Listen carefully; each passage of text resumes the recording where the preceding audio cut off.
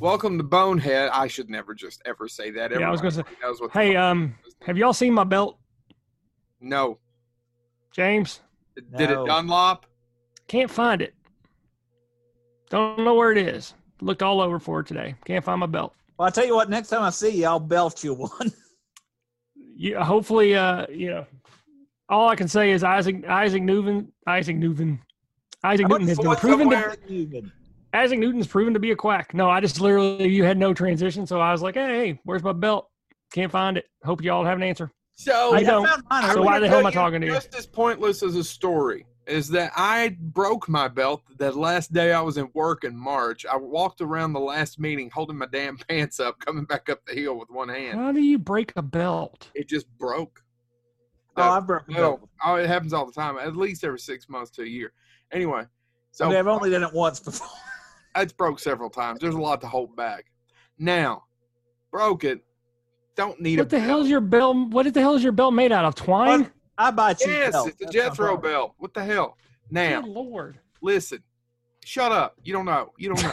You don't know. You don't know his story? You don't know. I've had the same belt for almost 15 years. I don't give a shit with your white privilege. Shut the fuck up. Let me talk. Now, Oh, look at me. I'm Chad. I buy store-bought belts. Whatever. Look at me. Oh, my God. Yeah, always had it easy. So, moving right along. I went to get one, finally, as things started to open up. And I realized either everyone, A, lost a lot of weight, which I don't think. They probably actually gained weight, was what I meant to say. Or all the fat people hanged themselves with belts because there were no belts in the store, the two stores I went to. Or they're really kinky. Hey. So David I think Carradine. all the fat people. So what you're telling us is that you got a no belt prize. Ha. I found an old one and I've been doing that one. I mean, using that one.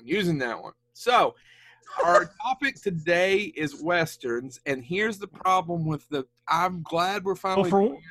Yeah, I can't believe we never thought about it. Like, I brought it up, a month ago? I thought of it. Oh, well, you never brought it up. But yeah, I mean, I think of a lot of shit, Chad, and it goes out in one ear and out the other. Huh. Who said that? Huh? No. Go on with your. But Westerns, back to belts. Like my belts, there's many. I was trying to start quoting Police Academy. Many wonderful belts, and there's been many wonderful Westerns. And picking three is a pain in the ass. Yeah, I was thinking maybe we need to do a two-parter on this because I have a list of 16, even then I had to narrow it down. 16? I narrowed it. I mean, I could talk all day, but I at least narrowed it down to 4 that you could pry away from my cold dead hands. Well, no, I picked out those. I picked out my 3. Okay. But then I'm just like, oh man, I want to talk about this one too. Oh no, I want to talk about this one. And I'm just like, maybe we need to do a two-parter on Westerns because there's just so much on our list. So, Chad, you're the one who likes Westerns the least out of the 3 of us? Okay, no, so correction on that. You're sort of right. I'm asking a question, yeah. No, I know, you're sort of right. So I'm going to be honest. I hated Westerns as a kid and as a teenager. You know, it was the only thing my dad would watch other than Matlock, Unsolved Mysteries, Green Berets, and but he went out bought a fancy belt every other day. Yeah, and America's Most Wanted. That was all he ever watched, and it just served no interest to me. And then and it's not on my list. There was one movie that actually turned it around for me and made me start watching Westerns and loving them. And I'm a huge fan of Westerns. It's one of my favorite genres today. But no, growing up, you know, even I would say as a late teen, I started to respect them. And then in my mid-20s is when I really became a huge fan of Westerns. Oh, what's the one that changed you? Unforgiven. Okay. Yeah. Yeah, I watched it, and I could not take my eyes off the TV. Okay. And I was about to say, my story's a little bit different than Chad's because I always liked Westerns. Belts. No, that's true. It's true. There were no belts. The only time I got a belt. Get out there, fat ass! You don't need a belt. That ass ought to hold them pants up. I was about to say the only time I got a belt is the only time I got a belt is if I had the SAS mount. You got a belt anyway. and a gug. Anyway, but no, I liked westerns, but I only liked certain ones. But my father was somewhat similar, except he didn't like any of those other shows. Like for Dad, it was MASH, Star Trek reruns, and that's where I got that from. Though my dad said I took it way too far. Right. And westerns, and if it was a western from Lust in the Dust to whatever, Dad would sit down and watch it. He watched a lot of crap. I don't know, and I was saying about this. We probably should have called up C. Courtney Joyner and asked him for his top 10 too. Well, maybe that's what we'll do for the second one. Because I think that's one of the things, because I actually want to know the name of this Western. I'm like, God, I'd have to know a Western film historian, because the movie starts out with a guy whose job it is to basically go to saloons and empty their bedpans. Because they just put a bucket in the room basically back in the first time I watched it, my dad was watching, he goes, yeah, I guess that would be how that happened. Yeah, to you non-historians, the Old West didn't have flushable toilets. They had toilets, though. They just didn't have the plumbing. It was like, well, we've got the socks.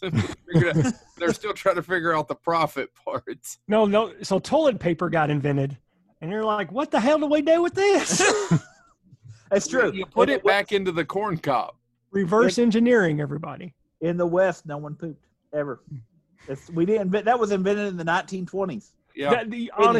Honestly, that is one of the biggest things about Westerns that I always hated, is when people go into outhouses, they act like it's perfectly fine. There's no stench. There's nothing. People hide out in outhouses, and they don't even look down on the fact that there's a big hole with shit in it. Raise your hand if you've actually used an outhouse. And by the way, I will read out to our audience who is listening. Hold on. Well, used an outhouse. Doesn't porta potties technically count as an outhouse? No, a porta potty does not. An actual built wood outhouse. I'd ever have. I knew it because he had the belts. He didn't need an outhouse. No, that belt held it all in.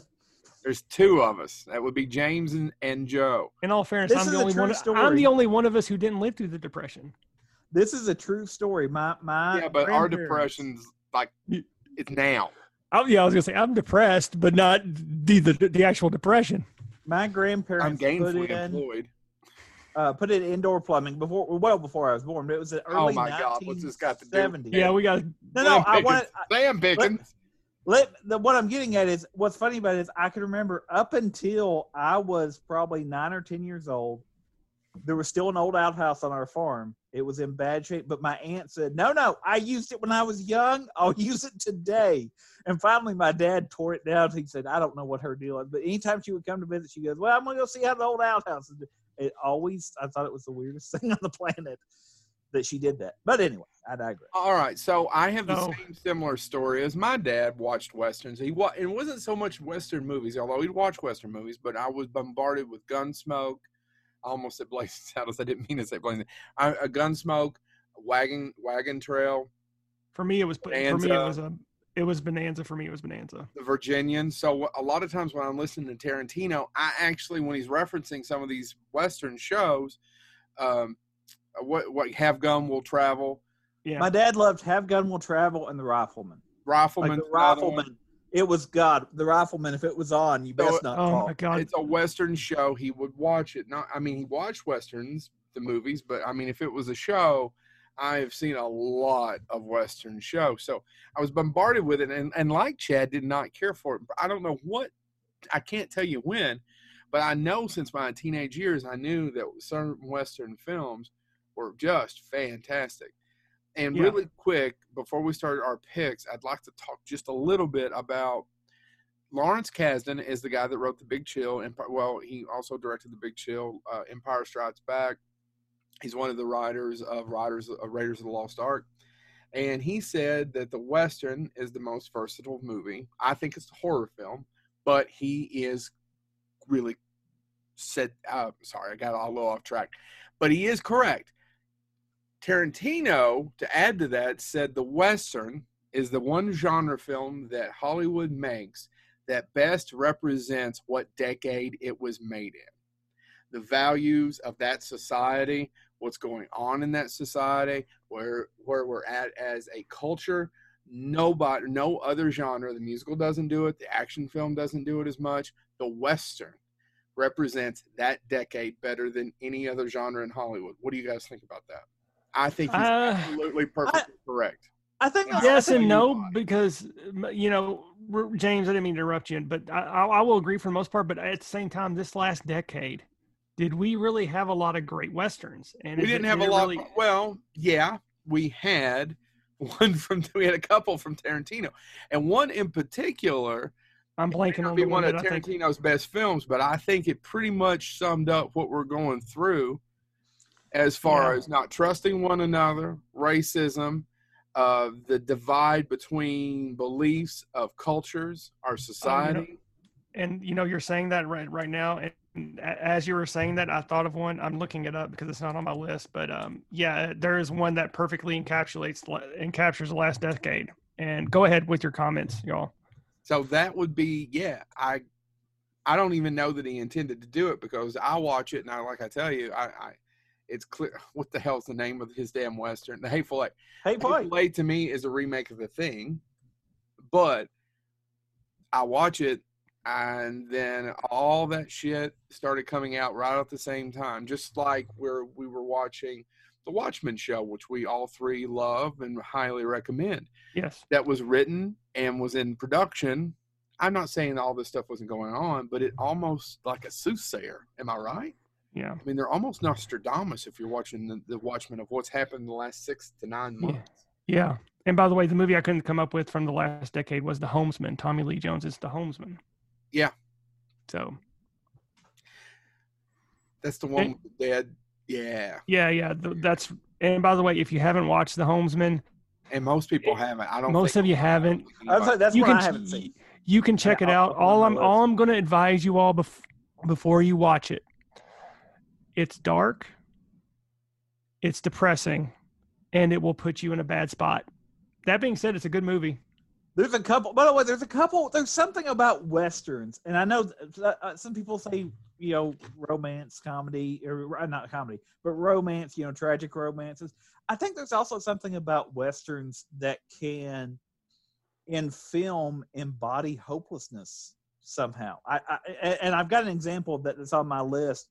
Maybe it goes back to that decade thing, but there was one movie that I remembered watching, and I went back to rewatch it before we filmed this. Matter of fact, actually, I finished it about 40 minutes ago, a rewatch of it, and I literally watched it going, "Oh man, that is a great film. I need to find some a knife so I can cut myself to see color again." I mean, it can be there's something about The Homesman will do that for you, and I think there's something about the Western that does being that depressed. Oh man, there's some rough spots in that one. It's with the sisters, right? It's with all the women in that movie. Yeah, every single story. Are they sisters? No, they're not sisters. They're just women who lived in women. Because they're not. They're widows. I'm so sorry. No, they're not widows either, Joe. I need to go watch The Homesman again. Yeah. I know for those who doesn't all work out for them, by the way. Yeah, all I can tell you, The Homesman is about a woman who hires Tommy Lee Jones, who's basically no good bum of a cowboy, to transport 3 women who have been mentally damaged to a sanitarium. So it's rough. If you know anything about the Old West, they were known for their well-meaning sanitariums. Yeah. All right. So who wants to go first? I'm going to go. If you all are okay, I'm going to go first. And Joe, I'm going to apologize if this is on your list, but I struggled. I was not going to bring this because I thought you would put it on your list, but then I didn't want to risk you not doing it. This is my favorite Western of all time, and it's an allegory of a specific time in history. High Noon, 1952. It's not. I was hoping somebody else had put it, because that's the reason why I said I could talk about Westerns for the next episode. Yeah, I normally put in a gag one and do some of the lesser ones, but High Noon. I don't even have Blazing Saddles on mine, and it's a Western. It's one of my favorite movies of all time. Same here, and it's not on my list. Just can't. But High Noon, I had to put High Noon on my list because it is my favorite Western of all time. And Yeah, that and Gary Cooper represents something that it probably didn't exist at the time. right. And Well, honestly, it did. And so it did exist. People didn't talk. So what High Noon is, it's 1952. It's directed by Fred Zinnemann, who also directed From Here to Eternity, Day of the Jackal. And I kind of wanted to punch a wall when I found out he directed Oklahoma. I hate Oklahoma. That's where the wind comes sweeping down the plain. It was written by Carl Foreman, which I've got some interesting history about Carl Foreman, who wrote. I'm assuming you get into the Red Scare eventually. Yes, I'm getting there. Guns of Navarone. He wrote Guns of Navarone and Bridge on the River Kwai. It starred Gary Cooper, the amazing Grace Kelly. I'm going to name off a few, but go look at the list of actors who are in this. It's amazing. Gary Cooper, Grace Kelly, Lloyd Bridges, Lon Chaney Jr., Lee Van Cleef, and Harry Morgan. Just to give you a brief synopsis of the movie, it's about a sheriff who is in a town, and he finds out that this man he put away has been released, and he's coming with his gang to kill him. Yep. At noon. Yep. Simple plot. And the movie's only 90 minutes long. It's only 90 minutes long. Right? I don't even have to look it up. I'm almost positive it's almost right on the 90. Before I get to what Joe was talking about, I do want to mention a couple other things before we get to the big aspect of what High Noon was. The movie was actually revitalized Gary Cooper's career. He was actually on the down. Do that. Yeah, he was on the downslope. His big time in Hollywood was at an end, and then this gave him that was because of Cary Grant, right? Yeah. Cary Grant fan. That's an interesting fact. I didn't know, guys. And honestly, this is one of those instances where if this was made today, somebody like Gary Cooper would not be in it, which is a travesty. In my opinion, it would be some hot actor probably in his early 40s, maybe late 30s. It wouldn't be Liam Neeson. It wouldn't be Gary Cooper, I think he was in his 50s at the time this movie was shot. This was also the first movie in history, because I want to follow up with an episode that we just did. This movie is also the first time in history where the theme song was marketed separately from the movie itself. The song was "Do Not Forsake" and was sung by Tex Ritter. Does Tex Ritter sound familiar? Yeah, because he fathered that one bastard.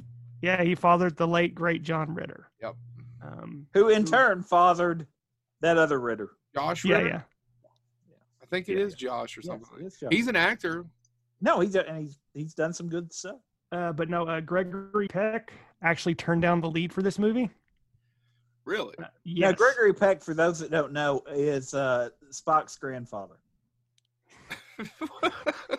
Ethan Peck plays Spock. Don't argue with me. It's true. Just like Bill Murray with Who Framed Roger Rabbit, Gregory Peck turning this down was actually he calls this the biggest regret of his career. Gary Cooper, another interesting fact about this, they made him wear very little makeup because the director thought his natural wrinkles and lines from old age expressed his natural sense of dread at what was coming in that movie. I agree. Now let's get into the bigger history of this. This movie was actually an allegory for what was going on in the 1950s, which Joe. It's a metaphor. I'm just joking. What's a metaphor? It was a failure for some. It was a failure. It's to talk about talking about. It's an allegory for the failure of some people in the Hollywood community to stand up against the House Un-American Activities Committee, otherwise known as HUAC. It was the McCarthy era where people were being blacklisted because of a suspected communist tie. Some people were being taken away from their jobs, their lives, for as little as attending a minor communist meeting in the 1920s, 30 years ago, or not even doing anything at all. Just somebody trying to save their neck, and they got their name put down on a list, their lives were ruined. Carl Foreman himself was actually blacklisted for refusing to give names. And he actually left the country. He fled to England because of what the crap he was getting for during the making of High Noon. Yep. Somebody else, I don't know if he's going to show up on your all's list.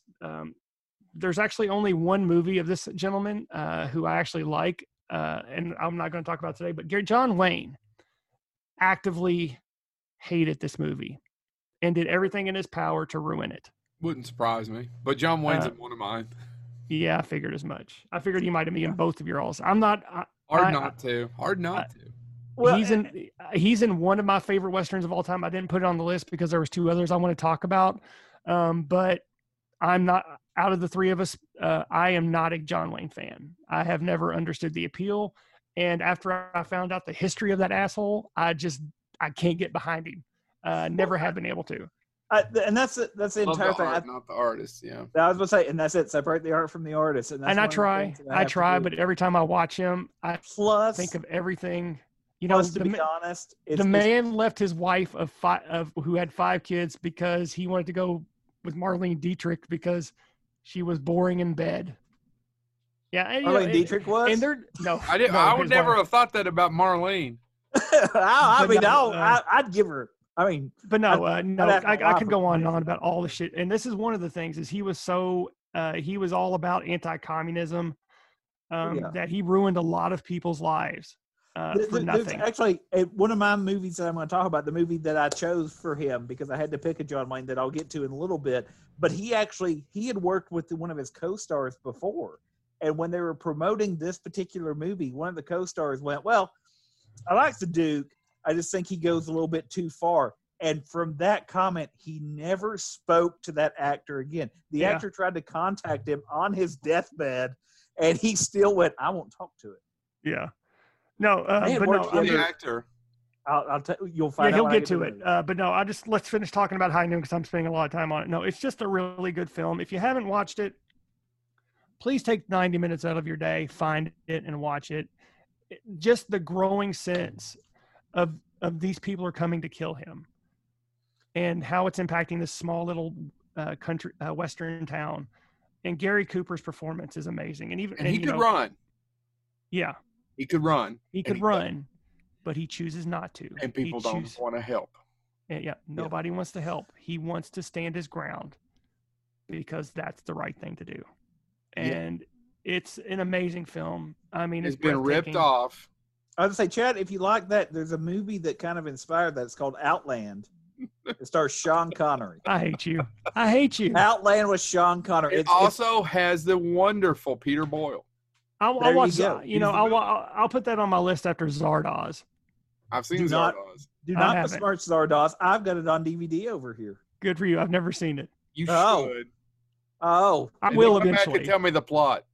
Yeah, I'm sure there's. I could give you a spoiler that would ruin the movie for you really quickly, and it's in the title. I can't stress enough how great Hal Noonan. Hal Noonan. I went to school with Hal Noonan. All right, who's up next? Brother James? Tom. Yeah, I've got this. I'm going to take some time on this one, and I apologize, but I actually love this movie, and I fell down a rabbit hole because I started to research it to talk about it. And I can tell you literally, it's a movie that I can quote a couple lines from. I love it so much. It's one that my dad liked, and it was one that he watched that I kept getting, like, he would watch. It was on TBS all the time, or TNT, and he would just, every time I thought, "Oh, this is on, we'll watch this again." And so I just was exposed to it, but it was one that I never got tired of. That being said, to prepare for this episode was the first time that I ever started to look up information about it, such as who wrote the thing. And Joe, you may know this, Chad, you may know this, but I don't know. You won't tell me the movie. I'm not going to tell you the movie. I'm going to start with it because the guy that wrote it is named Ernest Tidyman. Do you know who Ernest Tidyman is? He worked in my bowl. Yeah, I was going to say, he liked to clean a lot. Ernest Tidyman dropped out of school at age 13, 14. To move in with his friend Vern.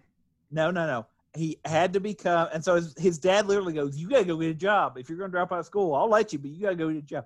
He got a job at 14 working as a journalist. The dude could write. But he got fired from one of his jobs. He wrote for like an Indiana newspaper. And he got fired from his first job as a journalist because he was sent to do the crime beat, which basically was, he's a young reporter. They basically said, go get the statement from the police, take the police report, write up the article, right? Well, he went to the scene of the crime, getting a statement from the police, and this jewelry store had been robbed. Bam, robbed. And he looks over, the things are smashed. There's a couple things left in it. And he literally sees a gold watch sitting there. Police aren't really paying attention. This doesn't sound like a Western. Oh, no. He literally looks down and he goes, huh, okay. And he grabs the watch, puts it on. He loses his job as a journalist because he's like, well, they've already been robbed. Or is this going to hurt him worse? He stole a gold watch doing that. Went on to be a journalist, ended up getting hired by the New York Times, all of that stuff. He gets tired of being a journalist, so he decides, you know what, I'm going to start writing. And he goes, I sense a change in this city. This city is changing. And I'm in New York now. I want to write a story about how New York is different. And so he wrote a novel called somebody get my hammer. Called Shaft. Okay. Ernest Tidyman, if you look him up, when they met with they said, we want to meet with the author because he submitted it started as a novel.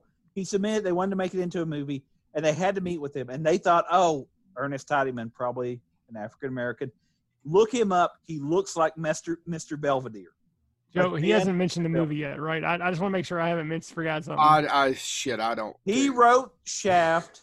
He co-wrote. No, wait. He wrote what? He wrote Shaft. You're damn right. Yeah. Well, by the way, he wrote all the Shaft novels. Do you know how many Shaft novels there are? And he wrote them within 3 years. 7. Shaft Among the Jews, Shaft's Big Score, Shaft Has a Ball, Goodbye, Mr. Shaft, Shaft's Carnival of Killers, and The Last Shaft. All of them between 1970 and 1975. While he was writing this, though, he decided he wanted to write a Western, and he wanted to write a Western that was different. But he also got a job writing the screenplay for a little film, co-writing the screenplay for a little film called The French Connection.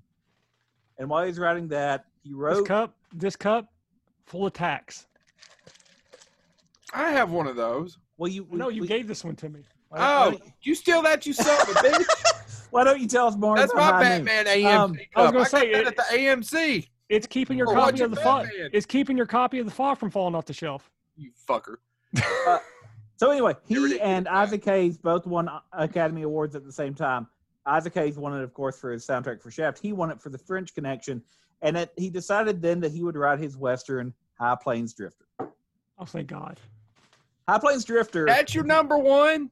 I love High Plains Drifter.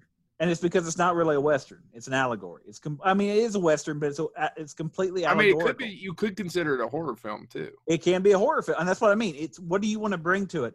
So he was, and the casting on this film, Clint Eastwood directed and starred in it. There's a rape scene in that movie that you could never get away with today. That's what I mean. It is a dark film, and at the end of it, though, at the end of it, joke. Yes, it ends with, and then it keeps coming up. Mm-hmm. I mean, at one point, somebody says something like, "She's really mad at you," and maybe she wants more. That's it. That's the joke. Yep. I mean, it is just everything about it is terrible. But at the end, there is also a question of, and nobody deserves anything per se, but this town's completely terrible, and what they allowed to happen. And again, you can look at it as a horror movie. It never says completely what happens or who the stranger is. But it's just it's a film where a stranger rides into town. You know that the sheriff was beat to death, and the townspeople let it happen. It's kind of this is getting a little off topic, but Lars von Trier's Dogville is kind of a first cousin to that movie. I never thought about it 2 years, and I don't know why it finally clicked, but they're both completely different stylistically. Neither one's a Western, but they're first cousins about just shit towns that. Oh, they're all terrible, and that's right here on the top. Oh, it's fine, and then you get down. It's like these are just keep digging to the horrible, horrible people inside. So the brief summary of it is: a stranger rides into town, and he ends up literally, as Joe says, one of the first things he does is commit a rape. Yeah, there's a rape scene. And then he kills somebody, and the town starts to beg him to stay, though, even though they know, hey, he did a terrible thing, because they know that 4 gang members that they helped send away are coming back, and they want somebody that will stand up to it, and they're all too cowardly to do it, and so they want him to stay, and he makes a deal with them saying, I will stay, but I get whatever I want, and you will not say anything to me. One of the by the way, I just looked up Ernest Tidyman. God dang it, he does look like Mr. Belvedere. Dude, seriously, if you pictured the author of Shaft and then you saw that guy, I would Anyway. not have pictured that. But so he Does he have the literally same takes over the town. Belvedere look? He kicks everybody out of the hotel. He makes the hotel his own. He literally there is a somebody that suffers from dwarfism in the town. He makes that person the sheriff and the mayor just to spite the sheriff and the mayor. He turns everything around. He literally has them paint the entire town red so it will look like hell. And when the gang comes back, does he stop them? Yeah, technically. And the leader is played by Jeffrey Lewis, right? Lewis, yes. Actor, Juliette Lewis's father. But Lewis was in a ton. And we all know his best film, Double Impact, Jean-Claude Van Damme. I was going to say The Lawnmower Man. Oh yeah, Jeffrey Lewis. It also has Robert Donner. If you're a Western fan, a lot of Westerns had Robert Donner in them. He was in Rio Bravo, Rio Lobo, El Dorado, Chisholm, The Undefeated, The Man Who Shot Liberty Valance. So Clint Eastwood brought Western royalty, quote unquote, to this film. But it is a very dark film, and again, you can, if you want to play it as supernatural, you can. There are some people that say it's not, but it is open to interpretation, and it is a. It does not have a definitive ending or explanation. No, but at the end of it, he rides out of town the exact same way he rode in. Yep. And there is something that just completes that cycle for me. It is a dark little Western. And again, Joe's right. Much like Dogville, it's you keep thinking, oh, somebody's going to be good. Somebody's going to do something. And it ain't in that movie. So when we were talking about, is it my turn? Can I go now? Is that okay? Do you want to go now, Joe? Let's actually explore this. Real quick. Let me throw out one. I knew it wasn't my turn, Chad. No, I wasn't going to do this, but since he says it's my turn, I'll interrupt. There is a line in the movie that I really like, or an exchange. Sarah Belding. I got a really bad joke because if we did get famous, it would come back to haunt me. Who don't do it. I'm not going to do it. Remind me later. Sarah Belding, who may or may not be a victim of a certain act, says, "Be careful. You're a man that makes people afraid, and that's dangerous." And the stranger response is just great because it's what people know about themselves inside that makes them afraid. And again, it's just as you go into this movie, everybody in this town is terrible. Yeah. All right. So mine's a real easy one because I'm having a shit time with this. I could have split up. We could have talked about the Spanish and Italian Westerns. We could have talked about the Mexican Westerns. We could have spent a whole episode on the Westerns just made in the 70s that are all about anti-government and how much we hate Nixon. Right? That's back to what I was saying about Westerns being Tarantino's right of being a perfect representation of whatever decade they're made of. For example, Chad's being, that's a perfect representation of what's going on with I Like Ike era of the 50s, right? Of Eisenhower. Right. Perfect representation. Rio Bravo's another one. But as much as I love Rio Bravo, I can't pick it because this one stars a son of a bitch. And it's directed by maybe somebody who's even a bigger son of a bitch than that son of a bitch is. Third Degree? Oh, yeah, that's funny. But I never really thought of Joe as a son of a bitch. Anyway, actually, I meant to say Murder Virgin and Third Degree came out. Yeah. Hi, John. There is not a prettier Western than John Ford's The Searchers. There is not a prettier, more well shot as far as that frame. Now I'll get to one later that's probably better. And by the way, I want to emphasize, I didn't think this is where you were going to go. Really? Yep. I've got 4, but I'm going to narrow it down to 3 because I'm hoping one of you will take, so I will just make this easier for me. I'm going to be honest with you. My last 2, I didn't take any of yours. Yeah. So The Searchers is one of the few times John Ford made so many Westerns and so many great films. He won Best Director a couple of times. I mean, we're talking about My Darling Clementine, Fort Apache, Stagecoach, which is the movie Orson Welles watched every night on loop while he was making Citizen Kane to learn how to make movies, gentlemen. Yep. Stagecoach. John Ford was the man. But John Ford was a son of a bitch with a terrible, terrible temper. This is the man that not only yelled at John Wayne all the time, and one of the few people John Wayne, by the way, took it from. He said John Wayne couldn't act, right? Get to that in a second. Oh, I He apologize. also would yell at people like Jimmy Stewart. Yeah. If you don't know who Jimmy Stewart is, imagine Tom Hanks. Subtract 50 years. What it was like 50 years ago, 75 years now.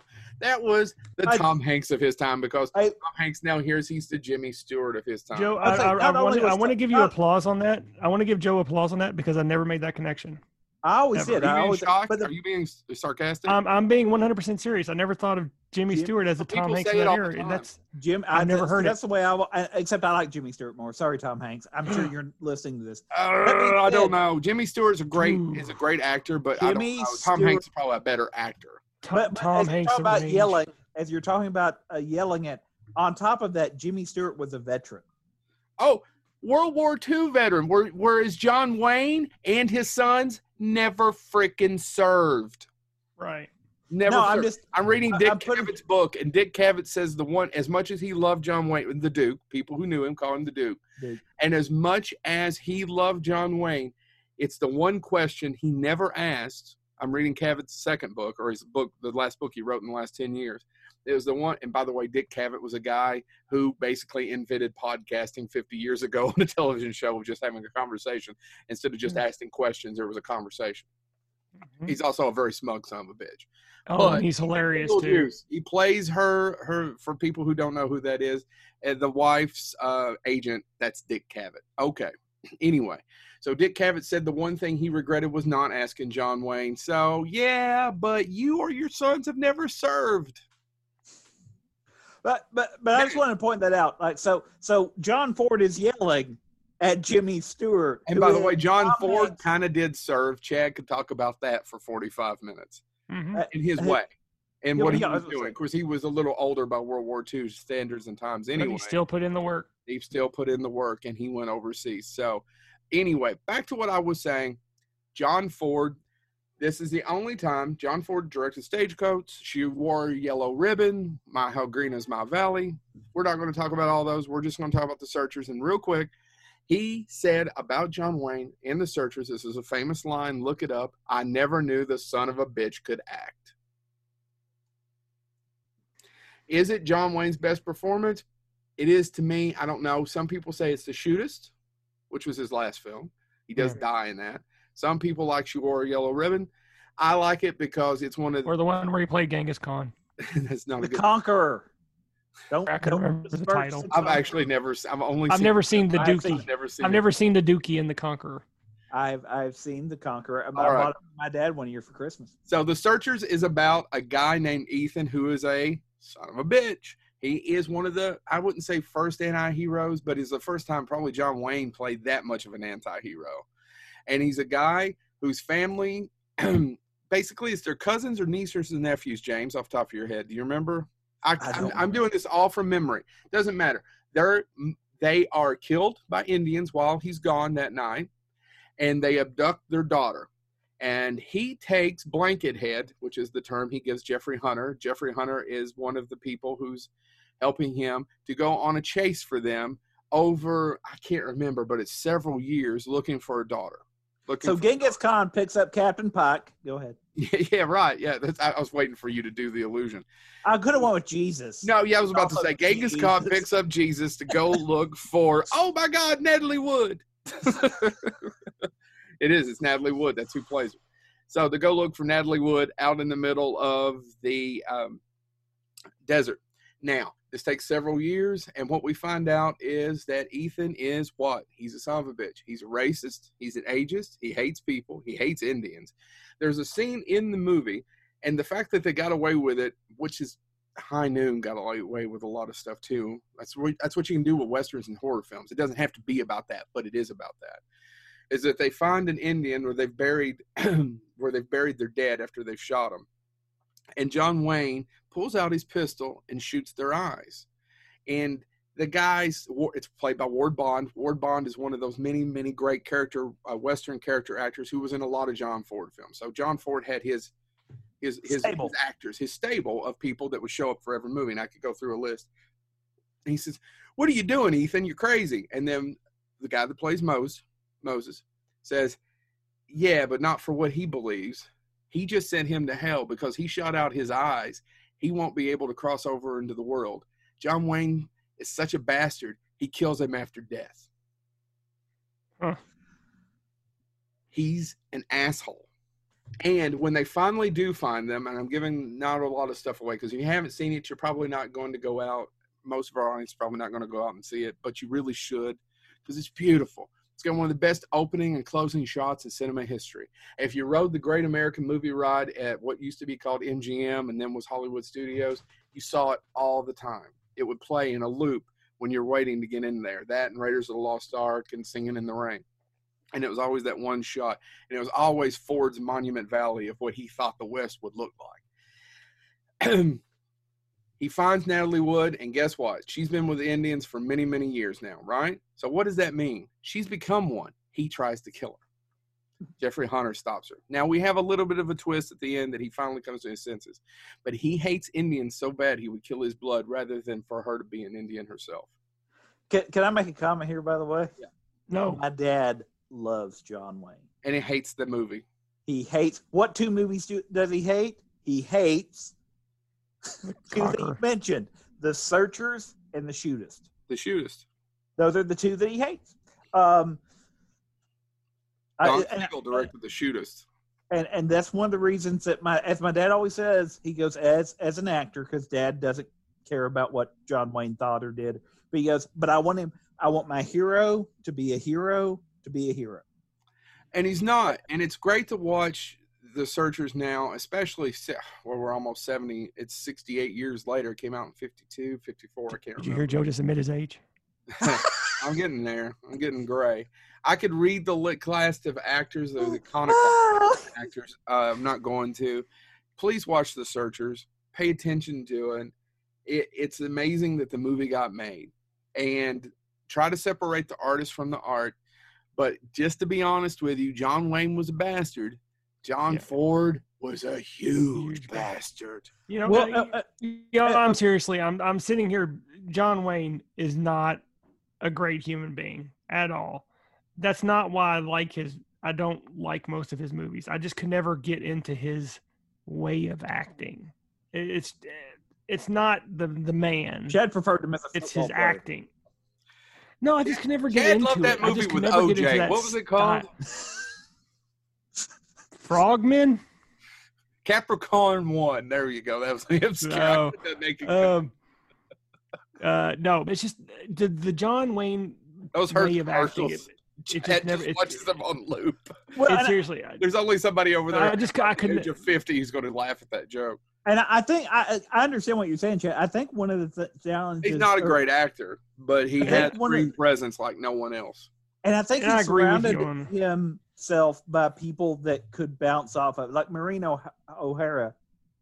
Say what you will, she loved that man. She did. Matter of fact, they made a lot of movies together. Well, and she had a wing of her house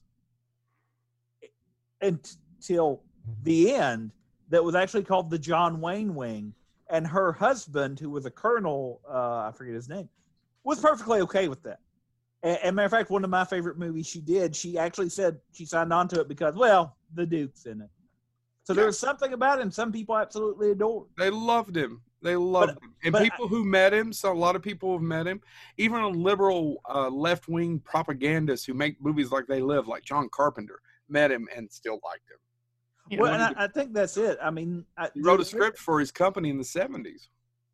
I think that's one of so for me, I have a couple John Wayne movies that could have made my list. The one that I picked is just, it's not a great movie, but it's fun and it's memory. It's linked to my dad watching it with me. It was one that he liked, and it's memory. So there you go. All right. Yeah, and there's a John Wayne movie who, if we do a part 2, is going to be on my list.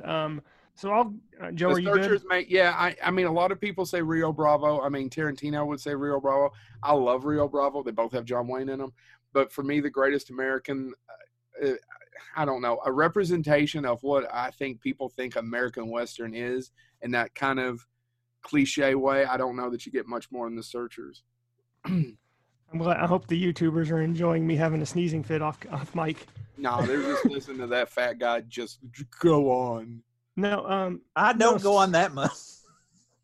So the rest, I kind of started off with High Noon, which is the best Western of all time in my opinion. And there are a lot on my list that are classic Westerns, hands down. If we do a part 2, they're going to be. I'm going to mention a couple of those.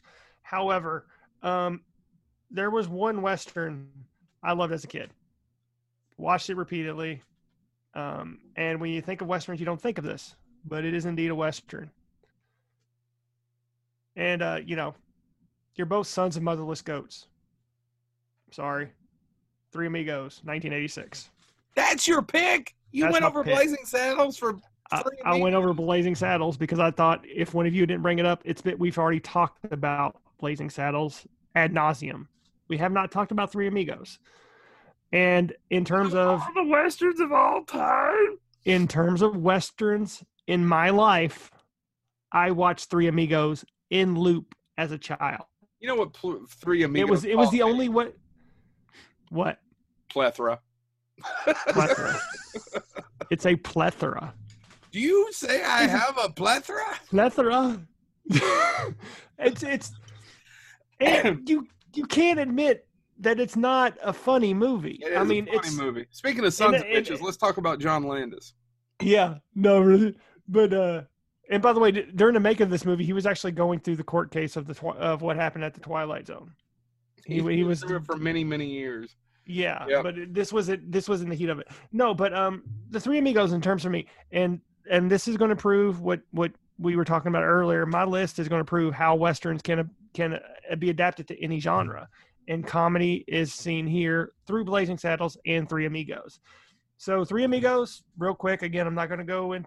Most of our viewers probably have already know it, but it's just simple. These three out-of-work actors who were the star of a silent film series called The Three Amigos get kicked out of their studio, but then they get hired because the people at this small Mexican town think they're real crime fighters, hire them to come and fight this gang of terrible robbers and El Guapo.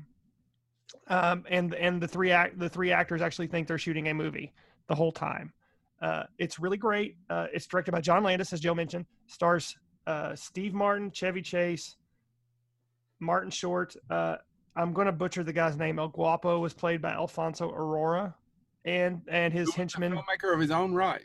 Yes, and Tony Plana, I think is how you say his last name, who played his henchman. It was actually written by Steve Martin, Lorne Michaels, and his only writing credit, gentlemen, Randy Newman.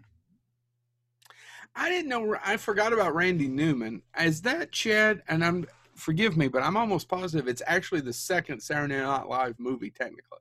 Yes, I believe the movie's also littered with Saturday Night Live folks throughout it. Yes, and I believe you are correct on that. I did not get that. I did not look up that fact, but that seems right to me. Randy Newman's actually the voice of the Singing Bush. They just altered his voice. I did not know that. That's, by the way, that sequence. Oh, that is from Singing Bush to Invisible Swordsman is one of my favorite comedy sequences. I mean, you got to take it away from the movie. I like the movie. I probably prefer Spies Like Us slightly better, but you got to take that out. It's one of the best, just bizarre, Python-esque. It's out of place out of that whole movie. That doesn't have anything to do with the rest of the movie. That and the animal sing-along scene. Yep. It's all weird, but that scene of the Singing Bush. I guess this is the Singing Bush is one of the best delivered lines. Yeah. Oh my God. That whole scene. Holy shit! If we start doing 3D, of course James is still asleep. Go ahead, do your notes there, sister.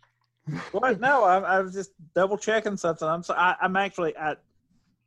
getting news. I got my phone here. I got my tablet over here. Anyway. Go ahead. Anyway, did you all know about your Invisible Man story? Did you know this was the first starring role for Martin Short? Yep, I read his autobiography too. See, I did not know that. I thought he had been in movies for quite a a while. Nope, this is his first one. No, but he was and it's also his there now. third. It's his third best film, with of course Clifford being his number one. Oh, James, you son of a No, bitch. no. What's the one we did with Nicholas? Nick. Three Fugitives. Three Fugitives. That's number one. My wife liked it. I showed it to her last night. Three Fugitives? Yeah. I haven't seen it since it came out. It's not good. I actually do like Captain Ron. I'm one of the few people who defends Captain Ron. Yeah. John Carpenter went on record to say that's actually his favorite Kurt Russell performance is in Captain Ron. Which, if John Carpenter says it, that gives Joe Lee's a reason to like it. No, I just like Captain Ron. Everybody's got one of those shit shows they like, and I think Captain Ron. I think Kurt Russell's hilarious. I'm not judging you. As our viewers and you all know, I have a long list of those types of movies. Captain Ron. But no, did you know who was originally supposed to direct this but turned it down? No. Steven Spielberg. He was going to? He was going to direct it, but or did they want him to? He was going to direct it, from what I found, and turned it down because he wanted to do a little movie about an alien, E.T. And do you know who came out in 82?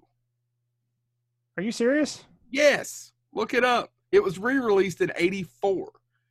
Holy shit. My research might be wrong then. I might have been getting my information from a wrong website. Yeah, I Googled. They said, Chad, did you accidentally go to screwyouchad.com? I must have. Yeah, it could have been almost made in 82 and then made 4 years later. That may have been. But it's the research I said is that Steve Martin was originally going to direct, but turned it down to do E.T., and his cast was going to be Steve Martin, Bill Murray, and Robin Williams. I would have liked to have seen that movie. Yeah, that was the research I found on the website where I was looking at history of Three Amigos. Hopefully that's right. If not, viewers, I'm sorry. And I wonder if 4 years later, I have to figure. I'd like to hear more. Because and if you all know anything about movie making, it does take a long time to get a movie made. Here's a great example of this while we're talking about Westerns. One of the best Westerns of all time is something, and I don't know if you all are going to say it. I hope not. It's a TV movie. It's Lonesome Dove. Lonesome Dove is based on a Pulitzer-winning novel, correct? But actually, that book is based on a screenplay that he wrote with Peter Bogdanovich in the 70s that they were going to have Jimmy Stewart, John Wayne in. I don't know if you guys know this or not. And John Wayne was the only thing because Peter Bogdanovich, after the Last Picture Show, was way up here. He did a movie called Last Picture Show and What's Up, Doc? And they're both hits. And he was way up here, and he could have done it. It's going to be a huge Western. And with Larry McMurtry, by the way, who wrote, Lonesome Dove. And that's the screenplay. And they whittled it down to 150, almost 200-page screenplay. And John Wayne was the only one who wouldn't commit. I don't know which character he was going to play. And Peter wouldn't do it. And then 10 years later, Larry McMurtry finally released the novel. And that's where it came from. Just to give you an example of how things work in Hollywood. Yeah. And like I said, Joe may be right. I tell you, it came out in 82. I said that wrong. Joe's right, and maybe my research, maybe the place I got this from is wrong. But no, it could have happened. I'm just curious what the development would have been over the years. I'd like to hear the story. But did you know that Orion took this out of John Landis's hands in the edit room? No. Yeah, they took it out, and it was heavily. They would have the ability. I would have assumed he had final cut on it. It heavily changed the tone of the movie from what the research I have said. And then Tony Plana, I do like this part of it. Tony Plana, who plays the henchman to El Guapo, who in his own right has some great lines. Mm-hmm. Him and El Guapo feed right off. Everything about the casting of that movie is great. Yep. He actually turned down working on Platoon. He was one of Oliver Stone's regulars. As you know, Oliver Stone had a tendency to work with the same actors. Uh-huh. Was he in Salvador? Yes. I'm sorry. I know. I'm taking you off. No, you're right. No, he turned down Platoon to play the henchman. And the only reason he did this is because he knew how difficult of a shoot it was going to be in the Philippines. And the Three Amigos was offering him a stay at a 5-star hotel. So he turned down working on Platoon for Three Amigos because of the living arrangements. Stone did not talk to this man for years. because as you know, and I think that this is not the only case, guys, where somebody has turned down Stone and he did not talk to John C. McGinley has a similar story. He ended up having to do a cameo in something just to get on his good side again. He came back. He basically at the end of John C. McGinley, because he has all his great July, stories, you're right. and he wheels out Tom Cruise in the wheelchair, and that's his role. And he had to fly in to do that because Stone told him if he didn't show up, that was it. Yeah, and Stone does have a tendency to hold a grudge to people who tell him no. But no, we'll tell him yes. We'll do all your movies, sir. But at the same time, I am glad he turned down Platoon because Three Amigos would not have been the same without him. So no, it's a Western. It's a comedy Western. I would love to know what the different cut was. Man, if we could get Landis on to talk about it. I would love to hear about it as well because I couldn't imagine. I've never heard Landis talk about the different cut. I've never. And tonally, I know about so much other shit, but I don't know about that. And tonally, it feels like a John Landis film. I don't feel like I was. Yeah, I agree. I agree. I was thinking in the back when I read this, and I wish I could. Again, I wanted to find more quotes from Landis. I couldn't. But I'm just like, tonally, it feels like a Landis film. How did they change it? Was it a hit? I did not look at the. I will when James talks. I think that's another one of those movies that did okay, and then we just know it because of HBO and whatnot, playing it over and over and over. And I don't know it because of HBO. I know it because I rented Clue is another one that everybody was like, "Oh, Clue," and they love Clue, but Clue came and went. And it was not a hit at all. I rented it on VHS as a kid, and then I never stopped watching it after I rented it on VHS. Its budget was $25 million. It grossed US $39 million. So fair to Midland. Yeah, at opening weekend, it grossed $5,939,000. So I'm gonna, while James is talking, I'm gonna look at what opened up number one that weekend, and I will get back with you. So that is my second pick. James, go. Yep. We're taking forever. Me too.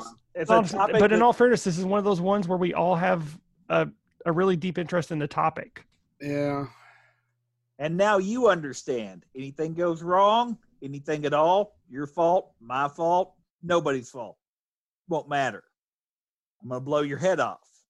No matter what else happens, no matter who gets killed, I'm going to blow your head off.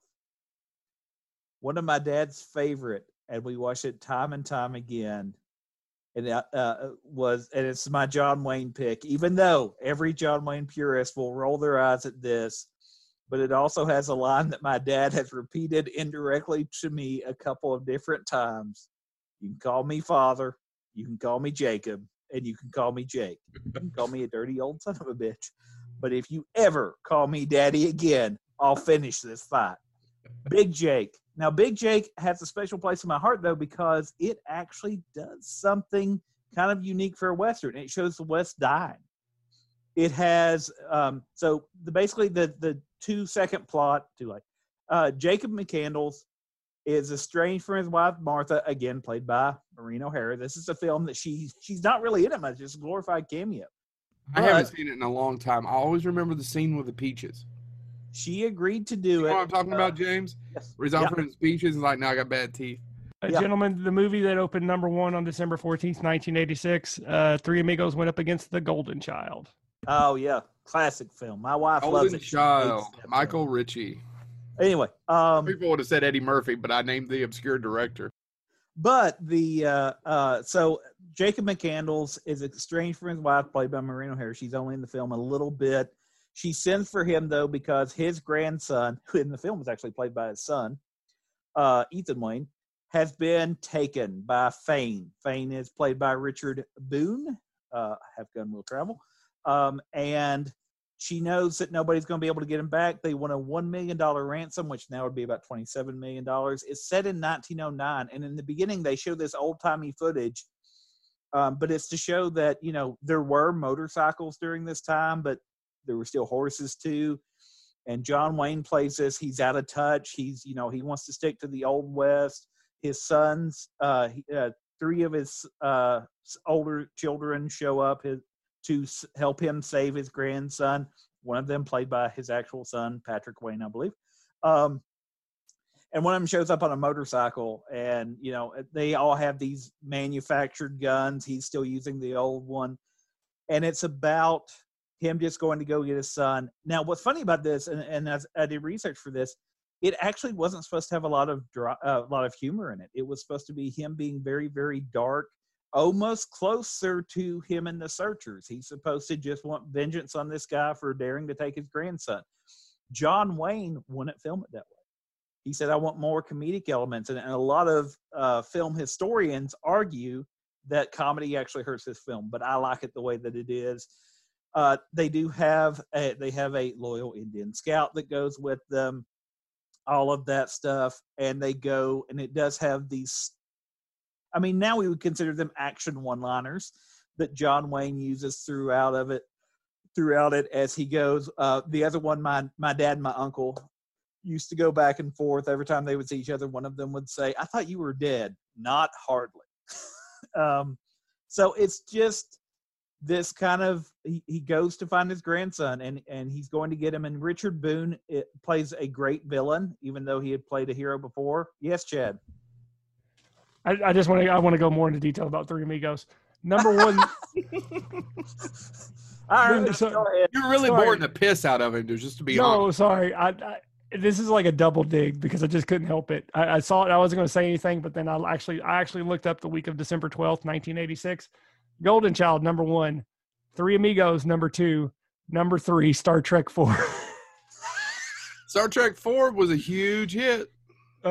Number 4, Heartbreak Ridge, and number 5, An American Tale. Oh, was 5 going anywhere, or was it just An American Tale? No, it's just American Tale that time. Right. He hadn't went west yet. Then if you're curious, Crocodile Dundee and Crimes of the Heart. James, continue. So anyway, I told you about Ernest Tidyman for my first pick of High Plains Drifter. This film was actually written by the writing team. I believe they were a married couple. Has James said the movie title yet? Because I wasn't listening. Yeah. He said Big Jake kind of maybe for a half a second earlier, but it's not one of the I'm with the most of them. Yes, it's an enjoyable film. Dick Boone, wonderful as a villain. Yeah, but, yeah. I mean, you picked Big Jake. And I told you this is the one. My dad liked it because it was lighthearted. It was all those things. And Dad didn't like his John Wayne series. He did. I mean, he wanted it to be action, but he wanted him to he's going to get his grandson back. That's what he's going. And guess what? Spoiler: he does. It kind of ends well, except for Richard Boone. This was the film, though. So it was written by Harry Julian Fink and Rita M. Fink. And if those names sound familiar, I'm shocked. However, if you're a cinephile, they went to work with Terrence Malick and John Milius and Joe Haim. If you're a cinephile, you should register with your local government. To make a little film called Dirty Harry. And then they worked again with John Wayne on Cahill, U.S. Marshal. Interestingly enough, you all may actually find this interesting, Joe. Do you know their backup plan if Richard Boone turned it down, who they had in line to play? No, but I'm glad your research actually showed that Milius wrote Dirty Harry because he didn't get credit for it. Well, I was going to say, but almost all the stuff you love about Dirty Harry, if you didn't, well, you've watched the Milius documentary, which is one of the best documentaries about a director ever made. Yeah. He just never got credit for it. But most everything you love about Dirty Harry came from Milius. Sorry, keep going. And also, Three Amigos had been in development since the early '80s. He was going to direct it after Raiders of the Lost Ark, but turned it down to do E.T. Oh, it took 4 years to get Landis. Yep. 4 years to get Landis. I am sorry, James. I'm not trying to. Which means, by the way, they're still doing better than we are. Yeah, unless we get Landis in the next year, boys, we missed our win. Anyway. No, you're right, Joe. The Finks, from what I've read, at least, from what I did research for this, the Finks were story people. They came up with great stories, but their screenplays tended to be touched up. So that being said, Gene Hackman was online if they couldn't get Richard Boone. If Richard Boone was going to turn it down, Gene Hackman would have played Fane, the villain. And the McCandles, Michael McCandles, the other son, or one of the other sons, Jeff Bridges was cast and then did not do it. Walked away from it. Really? Mm-hmm. Jeff busy? Evidently.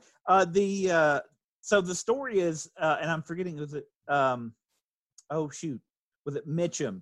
Mitchum played one of the sons, and he had been in John Wayne films before. But he said while promoting this movie, he goes, well, John's great to work with. The Duke's great to work with. I just don't always agree with his politics. I think he goes too far that way. And he would not speak to him again. Real quick, though, also interesting to me, and I would love to have him on the show, and I may try to contact him. We'll get told no, especially since Joe pointed out he didn't do military service. Thanks, Joe. Ethan Wayne. He didn't. I know. I just find it fascinating. And by the way, and like I said, Dick Cavett liked him. Oh, no, what? Dick Cavett admits he pussied out. I don't have another way of putting it. He just chicken shitted out about asking the question. Didn't want to make him mad. Ethan Wayne, though, who is John Wayne's, I believe, youngest son, he plays his grandson in this film. He was 11 at the time. He now runs John Wayne Enterprises, but he went on to actually do stunt work. And he is one of the lead stunt drivers for the film Blues Brothers, all the car crashes, Return of the Living Dead, he's a stuntman for. And one of his last stuntman works was the film Red State by Kevin Smith. And I was like, what an interesting career that he's had, having nothing to do with his father per se. But yeah, Big Jake is fun. Joe's right. It is not the Searchers or the Shooters. You're not going to have deep philosophical thoughts at the end of Big Jake. But Big Jake, which was originally going to be called The Biggest Ransom, but they decided to name it after John Wayne's character to market it. It's just a fun, stupid Western, but it's really enjoyable. And matter of fact, actually, the part that I remember the most is the opening scene to set him up as a character. He is they're getting ready to hang a sheep herder. And he's being hung by bandits. And Big Jake, your hero, ladies and gentlemen, isn't going to do anything to stop it. He has this line of dialogue. No, sir, I ain't butted into anybody's business since I was 17 years old, at which time it almost got me killed. But he has a dog with him, and the dog starts to growl. The dog's name, by the way, is Dog. And he's like, what are you growling at, boy? What's the matter with you? And he looks down, and one of the guys that's going to hang this sheep farmer is kicking a little boy. And then he just says, now why did he have to go and do that? And that's the only reason he saves him, because he's hurting a kid. And that's how they set up this character. And then again, like I said, John Wayne made it more common. I stopped paying attention. Did James just start going into the boy and his dog again?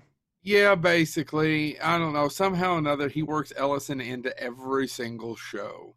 No, it's actually, after 100, this is like funny 145, 146 episodes. This is really, I've got to where it's almost impressive. It's impressive, but he does it. He finds a way.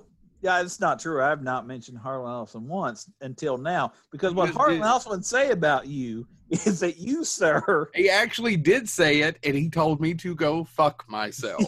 Yes. That's what I was going to say. He did say it to me. And that's coming from me, and I'm a ghoul. Yes, and you were a ghoul. All right, is it my turn?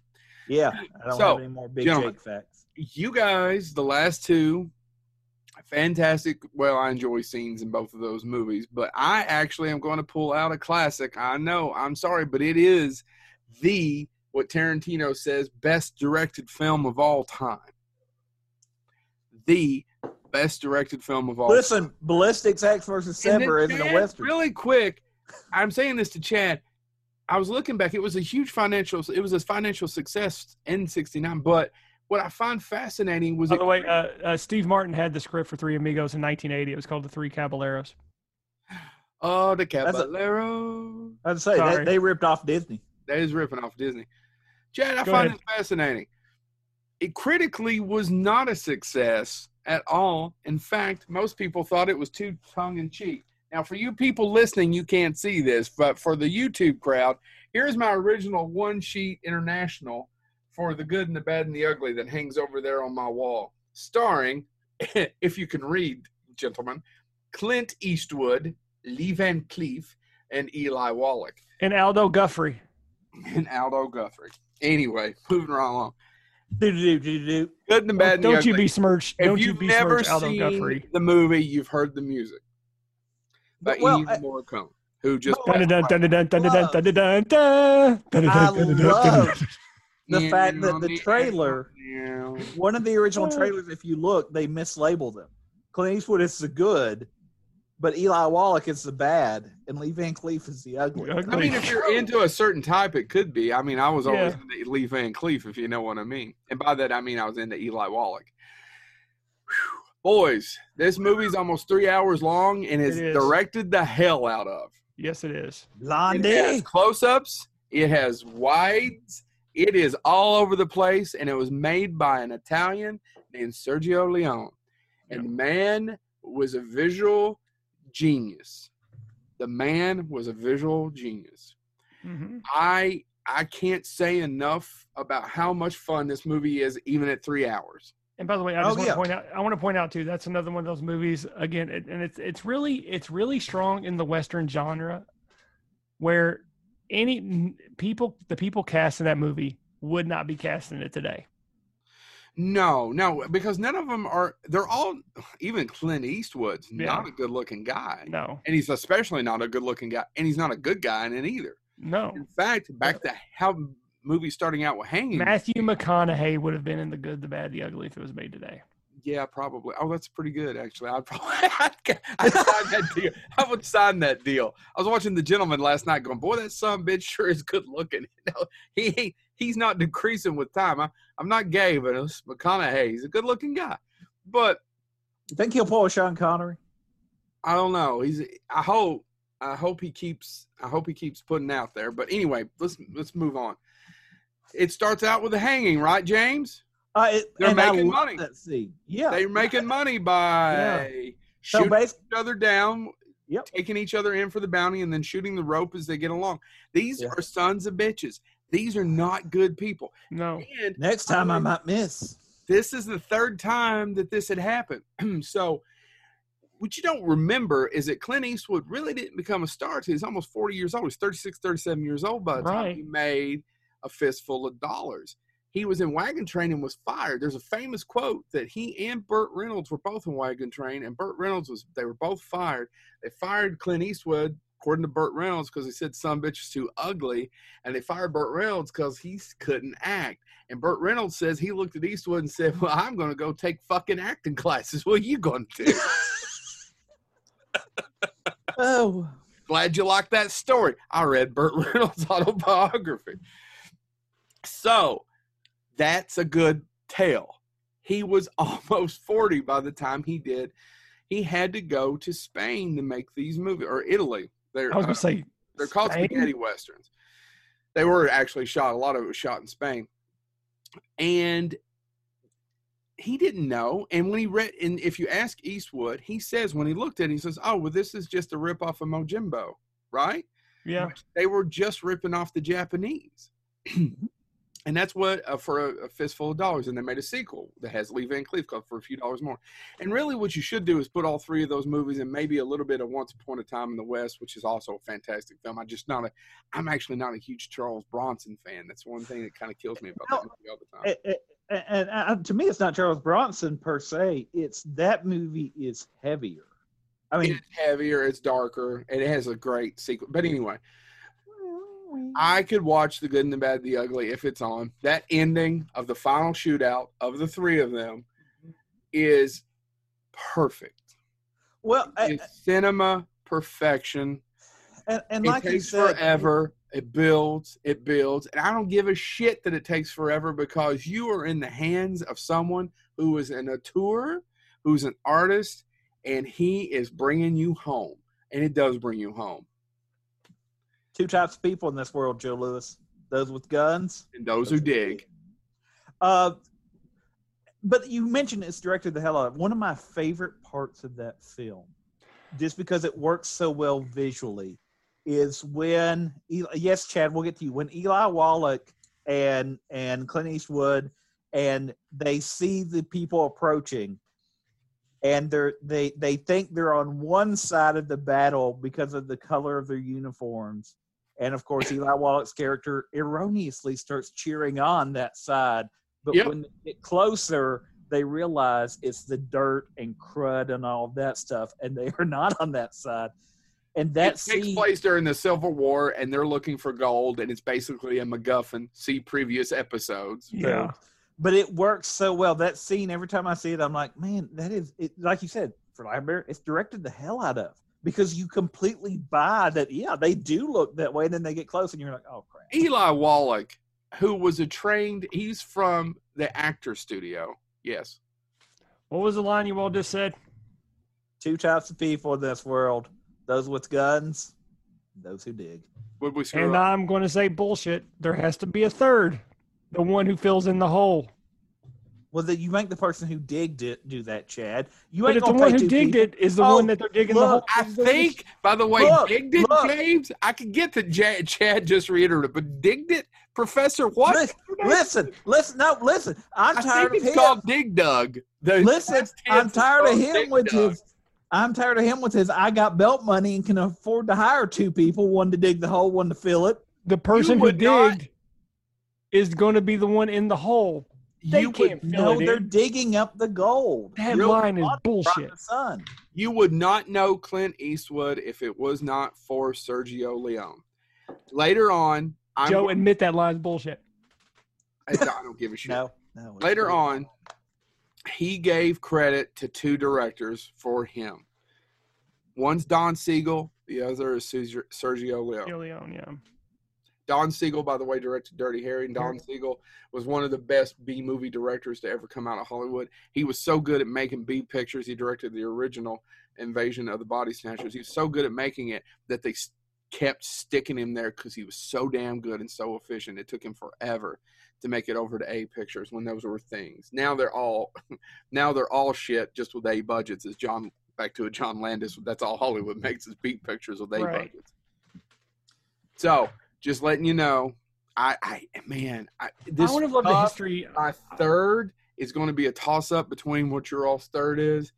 I just love My third is not going to be either one of your picks. But no, I would like a history of just the music that. Oh, yeah, Ennio Morricone. Yeah, but by the way, and that was the entire thing. Of course, and it's been sampled so much. The Good, the Bad, and the Ugly gets folded in with those other two, the Fistful of Dollars, as the Man with No Name trilogy. The Man with No Name trilogy. And all of them are just watchable. I can put them on and watch them. They're just. Yep, they gave him. I mean, they gave less rape scenes Clint and how much Eastwood rape. his career as far as a star. Now, Clint Eastwood had been a working actor for many, many years. He made a living being an actor. But as far as being what you know, Clint mostly Eastwood, in TV, right? Mostly in TV and B pictures, Yeah. science fiction, horror pictures. But if you know Clint Eastwood, it's because of Sergio Leone. And The Good and the Bad and the Ugly, out of those three films, was the biggest and the best. Chad. Okay, so This again, is your third. I had a lot. I have a list of 16, actually 17, and it was hard for me to pick which ones to talk about. It really was. I struggled, but I wanted to do a list of where Westerns can fit into every genre and movies that I think are amazing. So I covered the serious Western. I covered a comedy. And now I'm going to cover my other love, animation, Rango, It was 2011. on my honorable mention list. I was wondering if you'd do it. You know what? Yeah, it's pretty damn good. Even though it's a ripoff of many other plots. Of course, Yeah, it's an homage to. You could have done a several Bug's Life, different- Yeah. Well, Bug's Life's the Magnificent Seven. which is Yeah. Seven Samurai, but keep going. Yeah, which is Seven Samurai. Yeah, but Rango, 2011, directed by Gore Verbinski. You know, Gore Verbinski, of course, from Pirates of the Caribbean. The Is that Ring. his best movie? It's that or The Weatherman. I love The Weatherman. That's what I was getting ready to give. Weatherman's his second best film. Okay, Yeah, and it's hard between that. I and also Rango. like Mouse Hunt. Mouse Hunt's good too, but Weatherman, like I said, but again, Nicolas Cage, amazing. But no, Rango, written by John Logan, who, by the way, do you know what John Logan wrote, James? Yeah, he wrote Star Trek Nemesis, one of the worst Star Trek films ever made. Yep. And Gladiator.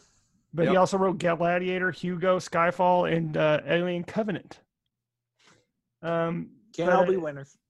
And the voice cast is too long to mention, but Johnny Depp, Isla Fisher, Abigail Breslin, Ned Beatty, and Bill Nye, just to name a few. Yep.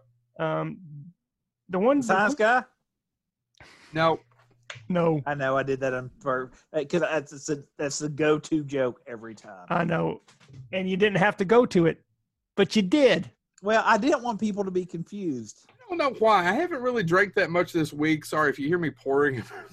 I've just got into the basil. Keep going. But no, the Turn on voice the good, the act, bad, and the ugly. the cool thing about this one is, when most animated films, the actors are in a sound studio by themselves reading their lines. Oh, it wasn't made that way.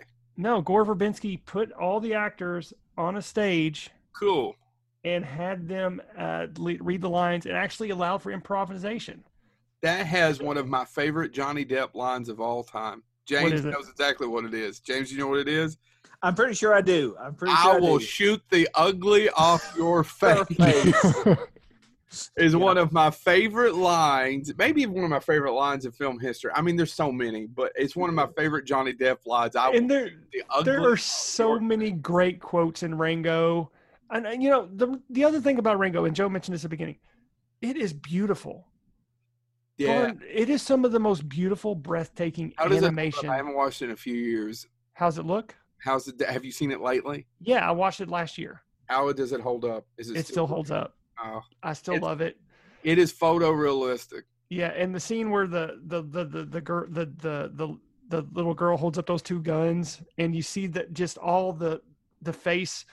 Mm-hmm. It's stunning, and I mean everything about the movie is beautiful. And one thing I didn't realize, Bill Nye's favorite character is named Rattlesnake Jake, modeled after Lee Van Cleef. Oh yeah, yeah. So yeah, and it is an homage. It's not an original script. It's an original take on it. It's original take on several different other Westerns, but honestly, a lot of Western movies are the same story told in a different way anyway. So it's not like it's just anything different for the times. But if you don't know what Rango is, and most of us do know this, it's about a chameleon who's stuck in a jar, basically gone crazy from solitary confinement, and he gets dumped by accident and ends up in this town where he's mistaken for a hero, and he really doesn't know how to do anything other than pretend to be an actor. And Johnny Depp is fantastic as him. Johnny Depp is fantastic. I don't want to talk about too much because we've been talking a lot, but it is a podcast though. No. So instead, he's going to do the dance story, Chad. I mean, we tried putting up an hour and a half of silence that one time, and it just didn't go over with the audience. I know. I shouldn't have dropped that glass right in the middle of about minute 45. Minute 45 fuck this, I'm bored. Ringo, man. Hand me that weed eater. I didn't realize it was the second that pitchfork. I didn't realize it was the second animated feature for Nickelodeon. I didn't know it was the second one. I think it's computer animated, or anyway, it was one of the very first movies released by Nickelodeon Studios, and they were terrified of it because it got a lot of bad initial runs because it wasn't necessarily considered kid friendly. I don't know how he got it through other than this is the director of Pirates of the Caribbean. We're going to let him do it. Yeah. And that's honestly, I think he was riding high on the Pirates of the Caribbean. And that movie was really expensive. I bet it never made back all of its money. I'd have to look. I don't think it was a dud, Chad, but I don't think that was. I don't think it was a dud. It was a modest success at best. Yeah. But no, just watch Rango for anything. People don't talk about it anymore, and that's why I had to bring it up. I mean, it's only 9 years old at this point, and I feel like it's being forgotten in terms of animated movies because everybody thinks of Pixar and Disney movies. It's hard not to at $1 billion a film. I know, and they're the only ones that are getting, and DreamWorks now. But Nickelodeon at one point was making good feature films, and this is one that just came out of the blue. Nobody expected this thing in 2011, and I think I saw it in the theater with you guys. I'm sure you did. I remember. I remember. I walked in and saw this. I'm like, well, it's a kids movie. It should be interesting. And I was like, what the hell is this? And it just blew my mind. So that's why I had to bring up Rango. Out of all the Western, still laughing about how shoot the ugly. You're gonna need a lot of bullets. That's the first time I've laughed in the last hour. Thanks, guys, for dropping the ball. This is a comedy show. Well, James, go. What's your next Hollywood. pick? Go. I wanted to show that westerns don't have to be set in the American West. And there's a film. It is my dark pick. It is a heavy movie because when you think about westerns and you think about the name John, you go John Wayne. The other option is to go with the second best name John, known best name for Johns and Western, John Hurt. So if you've never seen this film was written by Nick. You do another one. This film was written by Nick Cave of Nick Cave and the Bad Seeds, the musician. It's not the first film he's been a screenwriter for by any means, but it's called The Proposition. It stars Guy Pearce, Ray Winstone, Danny Houston, John Hurt, David Wenham, and Emily Watson. And basically the plot to this is the very beginning of the film, there's a shootout. You come in at the very middle of the shootout. They capture Guy Pearce, and I'm blanking on who plays his younger brother, and they capture them. They want, though, the elder brother, and they have split up before the movie ever starts. Good news is this is the first time we actually know what James is talking about. Yeah. So they break off, and they basically keep the younger brother. They tell Guy Pearce's character, "Listen, if you can give us the older brother, we'll let your little brother go free. We'll let y'all walk away, but you have to kill your older brother." And that's the start of the film. He goes off to find his older brother to kill him because the younger brother is the most innocent of them all, obviously. Now, throughout this film, everything goes bad. Absolutely bad. John Hurt plays a great, Jelen Lamb is the name of the character he plays. He is a bounty hunter that's sent to find them by this family. Emily Watson plays this great role where she finds out. So the shootout they were involved in kills a family, and she is friends of the mother and the family, and she was pregnant when she was killed. Real quick, have you said the title yet? No. Oh, I'm sorry. The Proposition. Oh. The Proposition, because the proposition is he has to kill his brother. I was like, you're going into the plot, James, and naming the actors. You haven't said the title yet. Well, I thought we should bring up an Australian film, though, since we are partnering with Zephram Cochrane. Anyway, so as we look at this, she wants vengeance at one point, and so they literally tie up the younger brother and they beat him. And I'll be honest with you. I think I'm with Joe. We thought you were going to bring up another one, and I'm shocked that you didn't. I am so shocked that you didn't bring up a Western that may have been remade by a guy named Tarantino, but it wasn't really a remake. Oh, see, I brought it up before, and I wanted to do something. I didn't think he was going to bring that one up. I thought it was going to be something else. Did I mention that I have about 30 more films, but I wanted to bring up a second episode. I don't even want to do honorable mentions. Let's just do a whole other. Yeah, we're doing a whole nother episode. But anyway, this film is bleak. I mean, you'll literally, if you can watch this film, because again, maybe it says something about me. None of the characters are overly redeemable, but at the same time, what happens to them is absolutely terrible. And what I love about this movie is it actually probably is the film that gets the Old West the most correct. There are flies buzzing all around these people because they're dirty. They're filthy. They've been traveling in the sun. Dirty boys. But there's also, and so because it's actually set in Australia, dirty boys. The west of Australia, effectively, you have Aborigines instead of Native Americans, so they're rounding these people. Are you talking about Quigley Down Under? But because if you're not, you're really not talking about anything. If you've never seen, by the way, Quigley Down Under is a really good Western. Have you all seen The Proposition, though? Yes. I had seen it years ago, but I can't remember much about it. Watch it again. Seriously, because it had a big impact on me years ago. Yes, but I haven't seen it in years. It's on Amazon Prime right now. You can watch it for free. Well, if you have Amazon Prime. I do. But it is, if you can watch it. Bezos and making sure that he's. Yeah, I worry about it. 35 million or 35 billion. That's befitting that man. It is a dark film though, and everything does go wrong. Everything like something about this film just really works on me because effectively it's one of those, for lack of a better term, it's a John Carpenter apocalypse movie. Yeah. It is dark, it is bleak, and nobody gets out the way they went in. There is no hero like you hope, like, oh, is he going to kill his brother? And again, there is there's no women that get saved. It is a bleak, dark Western. But if you've never seen The Proposition, again, written by Nick Seed, it was directed by, I put his name in my notes, directed by John Hillcoat, who directed music videos for Johnny Cash, Depeche Mode, Nick Cave, Maroon 5. He also directed an episode of Black Mirror. Didn't he direct The Road as well? Yeah, I'm sorry, and The Road, you're right. He directed Cormac McCarthy's The Road. His direction is pretty the only other movie that depressed me more than The Homesman. It is, well, Road has just a blank. Read the book. Road, does the novel have the same ending? There's effectively the way the Road. You've never seen The Road, the movie? No, I've never seen the movie because I love the book too much. Well, of course he dies, but by the way, spoilers, the kid moves on with another family. You don't know. Well, the way it ends, he gets caught by a man. There's a man that comes up and he looks at the man and goes, "Are you a good guy?" And he goes, "Yeah, okay."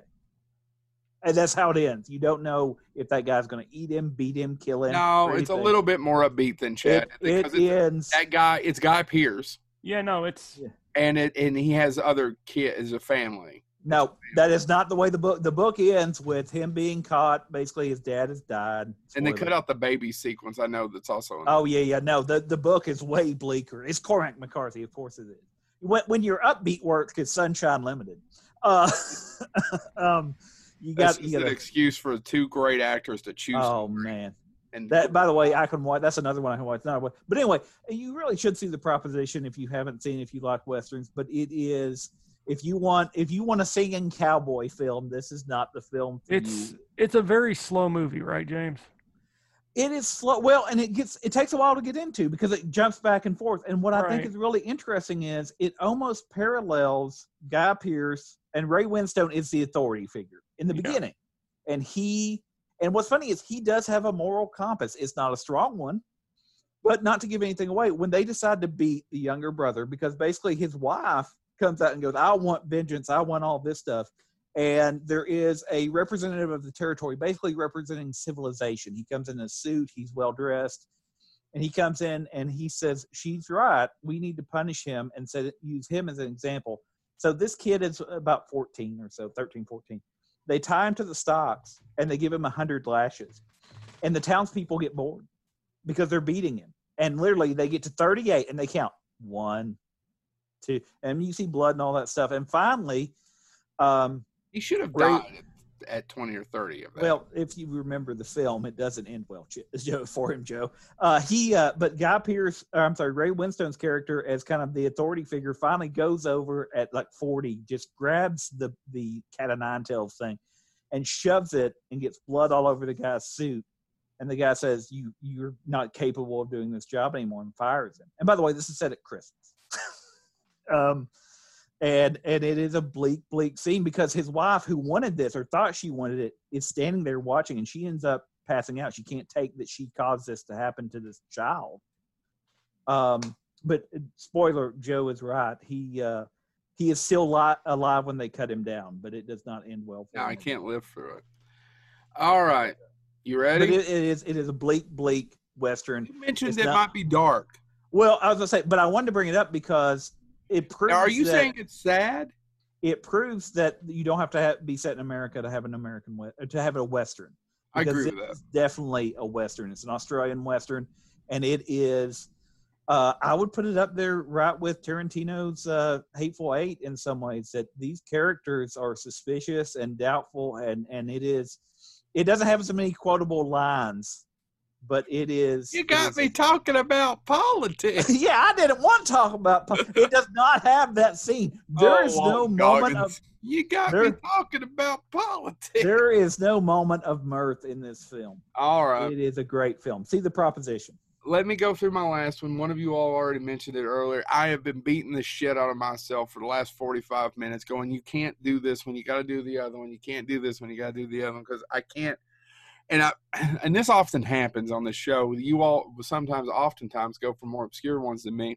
But I swear I'm picking my favorite ones. These really are the So this one. No, that's what I did. I mean, that's why Big Jake made the cut because I can watch it. So I agree. This one, yeah, but mine are classic. No, I'm joking. But whatever. This one, I didn't get as a kid. I enjoyed it, but I watched it in my 30s and it floored me. It floored me. And I'll tell you, I don't know that I'm sure somebody will make, and there are other Westerns. I mean, they made The Hateful Eight and other ones, but I've yet to see a Western at this level after this time. It was written by a guy named David Webb Peoples. He actually wrote the script. I didn't realize that he wrote it in the 70s. Now, you may know him as the co-writer of Blade Runner. He was the one who they hired after they finally fired Hampton Fancher to finish the screenplay. But he originally wrote the script, and here was the original title of it. I am so sorry. Give me a second. It's something of... Don't give him a second. Give him a second. Give me a second. Give me a second. Damn it. I actually totally just lost my spot. I am so sorry about it. He wrote it in the 70s, and he never really could sell it. And he finally did sell it with another couple of movies that he also wrote. One would be Soldier, Chad. Soldier didn't get made when he wrote it originally till many years later. 12 Monkeys is another movie that he wrote. We're talking about The Unforgiven. Unforgiven is one of those Westerns that says about everything there is to say about Westerns. Yep. What are you smiling about, James? You know what? This came close to being on my list. You know what made it not make my list? What? My dad. He didn't like it. It's not a Western in the sense of anybody who would enjoy Westerns. Well, you didn't like it as a kid? I liked it, Chad, but I didn't get it. I don't think I had the emotional intelligence to get. Have you watched it in the last 10 years as an older man? Yes. My dad's problem for me till I was in my late 20s, early 30s, and then I realized, oh shit, no, the whole movie is summed up in that one line. Deserves got nothing to do with it. Yeah. Well, that's what I'm saying. Has nothing to do with what you deserve. People die of shit all the time. Good people who just happen to be at the wrong place at the wrong time, or happen to get cancer, or happen to get COVID-19. People who will never get to realize this dream, that dream, and the other dream. And this is what it means to me. This is what The Unforgiven means to me, or Unforgiven. I keep putting the in front of it. Yeah, I don't know why you keep putting the. Well, just because people do Kroger's, I don't know. It's just one of those things. Go to the Walmart. Means to me is that things happen to you, life happens to you, and you don't get to pick certain things that it does, and you never get to live that life. And that's what Unforgiven is to me. And it is so much. It's basically a postmodern Western. Yeah, it's American revisionist Western, which is also can be called by the way, anti-Western or post-Western, postmodern Western. See, 13-year-old me was floored by this movie. I enjoyed it, but did you 13-year-old get it? I did. Yeah. Everything I just said. Maybe you were smarter than me. No, well, I think that's why my dad had a problem with it. Was that Dad literally from the beginning of the film, he was like, "It's just not solid." And by that, my dad's logic was, he's not going out on a heroic quest. No, he's going out to murder. And as Dad literally, because he didn't want me to see it because it was rated R, if I remember correctly. So when it first came out, my dad went. He didn't go to see it. We didn't go to movie theaters. But as soon as it came out on VHS, he actually told my mother, "Will you see if you can rent that for us tonight?" And he wouldn't let me see it. And I said, "Well, Dad, what's it? How is it?" And he goes, didn't really like it." He said, "In the beginning, the pigs are starving." And that was my dad's intro to the review to show that, this is not, he's not being a hero. He doesn't have a choice. And that's not what my dad wanted in a Western. Now, I'm not saying it's not a great movie, but I'm just saying, I think it's an interesting thing because, as Joe said, it's a process of time. When did my dad grow up? My dad was born in the 1940s. He grew up in the 50s, Hopalong Cassidy and all of that stuff. Yeah. By the time you get to, and even this is the same man that was like, okay, yeah, no, you can watch High Plains Drifter. It's a postmodern Western. Yeah. High Plains Drifter, my dad could understand. And by the way, who did all the production design? The same people who did High Plains Drifter, by the way. So a lot of people, Malpaso is Clint Eastwood's company, and some of the same people who have been working for him for 30 or 40 years. I was looking at this. Most of the people who made his earlier Westerns, and by the way, we'll talk about one of them is one of the most quotable westerns of all time, and it's number 5 or 6 of shit that I want to talk about tonight. But I'm trying to mention what I think is important to cinema. My 3 this is cinema, and Unforgiven is, and I don't think I understood it, and I don't think it floored me till later. And there's not a flawed performance in it.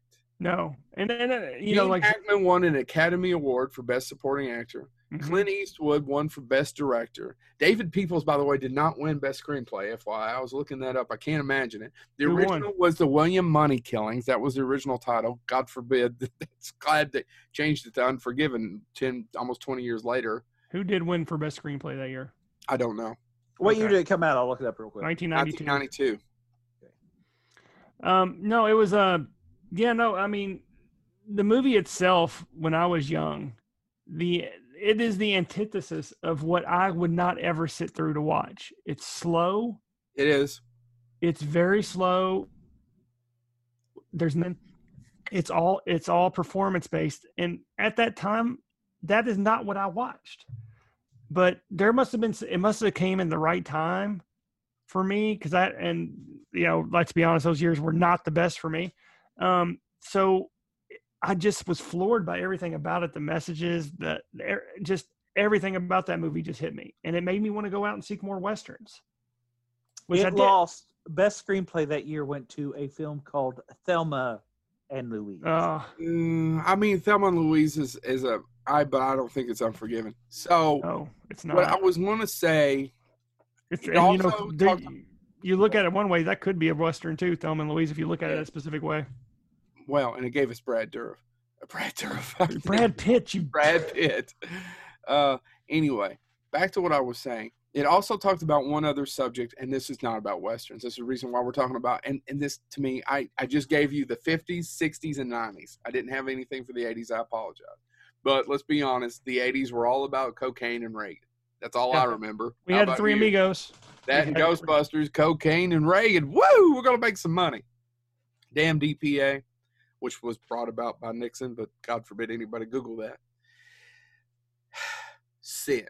It talks about sin in the sense that I think I understood it once again in my 20s and 30s more than I did as a child, of what is a sin that you can't wash away. What is a mortal sin? And not necessarily even in a religious, but in just a fundamental good person type of decision making. What is something that you could do that you can never wash away? And how does that affect you for the rest of your life? Bill Money is a poor farmer who used to be a bad guy who drank a lot. He was an alcoholic. What is it, James? Real quick, I'm sorry. I looked up the 1992, but of course it was released in 92, so it would have been 93. I'm sorry. It actually lost out Best Screenplay that year, went to The Crying Game. Oh, man, really? That's a good twist. I mean, it's a good twist, man. It wasn't. But the twist is. It's a good twist. It was nominated. It was nominated, but the ones that went up for that year for screenplay went against it. Most of these we wouldn't know anymore. The Crying Game we still know because, well, Crying Game. But the other ones were Husbands and Wives, Woody Allen. Yeah. Lorenzo's Oil, which nobody remembers except I still remember the ad. Directed by George Miller, the fantastic George Miller. Passion Fish was the other one. You all remember Passion Fish. I don't remember Passion. But about sin and what is that and what does that mean? He was a bad man, found a woman, sobered him up, had children. She died tragically because life happens and it's just a bitch. Life is a bitch. And then he's basically a poor pig farmer. He needs some money. An asshole kid comes up and goes, listen, there is some prostitutes who will pay us to kill the guys that raped and cut up this one lady. You want to do it? Sure. He goes and gets one of his ex-people who used to kill with him. Now, either one of them wanted to do it. There was no rape, by the way. Huh? There was no rape. She got cut because she laughed at his little penis. His little dick, yeah. Well, I'm going to call it rape. Anyway, moving right along. It was a mental one. It was a mental rape. So we get there, and that's the plot. And why do you do for money? What won't you do? And what will you do if you're drinking? What if you have – I mean, there's just tons of layers to this movie. Layers upon layers. Layers upon layers. Yeah. So I I'm going to beat the shit out of myself. I'm still arguing with myself about my fourth pick, which will now be my fourth pick. And But- I mean, there's no doubt, but watching it as an older person, I've already picked a movie from the 60s. watching it as an older person, I know Gene Hackman's a bad guy.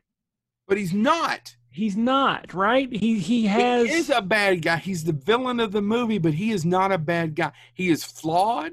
He has anger issues. but He he control over he it. has good intention. He's trying to control a town that is already living in chaos in the Old West. He's doing the best that he can, but he's flawed and makes terrible decisions. Plays a character named Little Bill.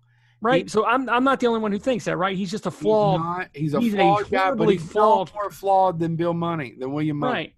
In fact, he's nowhere near as worse. He even says the comment to him, "You're the guy who killed women and children." He goes, "Yeah, that'd be me." Mm-hmm. The hero of the movie is a villain Right. and not an anti-hero. He's a villain. He is a horrible person who happens to be good at killing folks. And if he drinks, he can consciously let himself go to be able to do it. Right. No, that's all true. But yeah, no. As a kid, though, when I watched it, that was the one thing I got wrong. Is that I thought Gene Hackman was just the most horrible human being, and Because he kills Morgan Freeman. Yeah, in a very terrible way. But as an adult, I watched it. I'm like, I have completely viewed this character wrong. Right? And he still, is that the way you probably should do it? No, not with modern justice. But if you're trying to keep bounty hunters coming from just haphazardly killing folks in your town, you probably would shoot one of them and put it out front and say, this is what happens to people who come in who are assassins. Right. Yeah, it's the Old West. Things work differently. I kind of viewed it as he was literally a man who was trying to build himself a home, and he couldn't even do that correctly. Right. He was just flawed, and his good intentions took him down dark roads. But I mean, if you read a lot of history, he's not even anywhere near as bad as I know people that we worship for these heroic attributes who never really possessed them. No, I agree with you. Yeah, 100%. So when we start talking about Westerns, back to representing, I tried to hit 50s. See, Thomas Jefferson. Yeah, there's a perfect example. Or all of our founding fathers for that matter. But Thomas Jefferson is probably the one who's... Anyway. Most vile. 50s, 60s, 90s of importance of how it changed.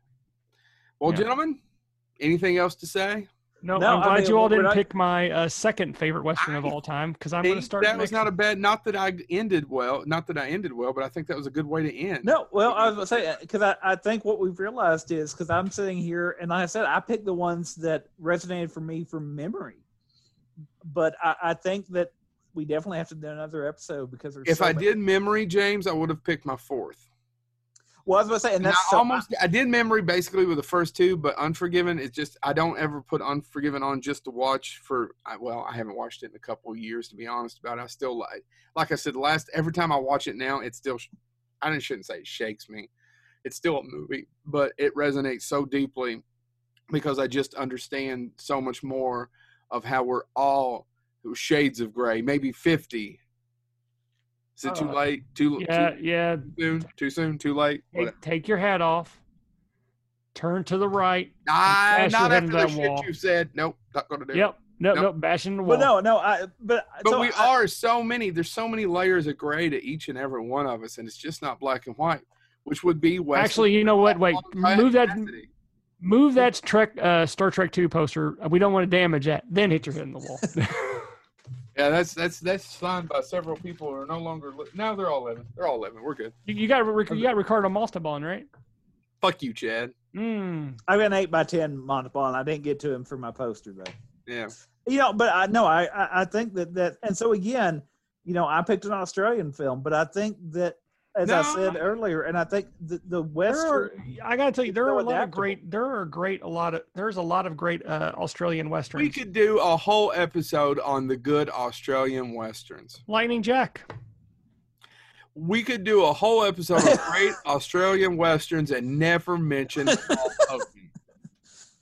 Oh, but no. So hold on, real quick. Bite me, Glenn. Was on the other day, by the way.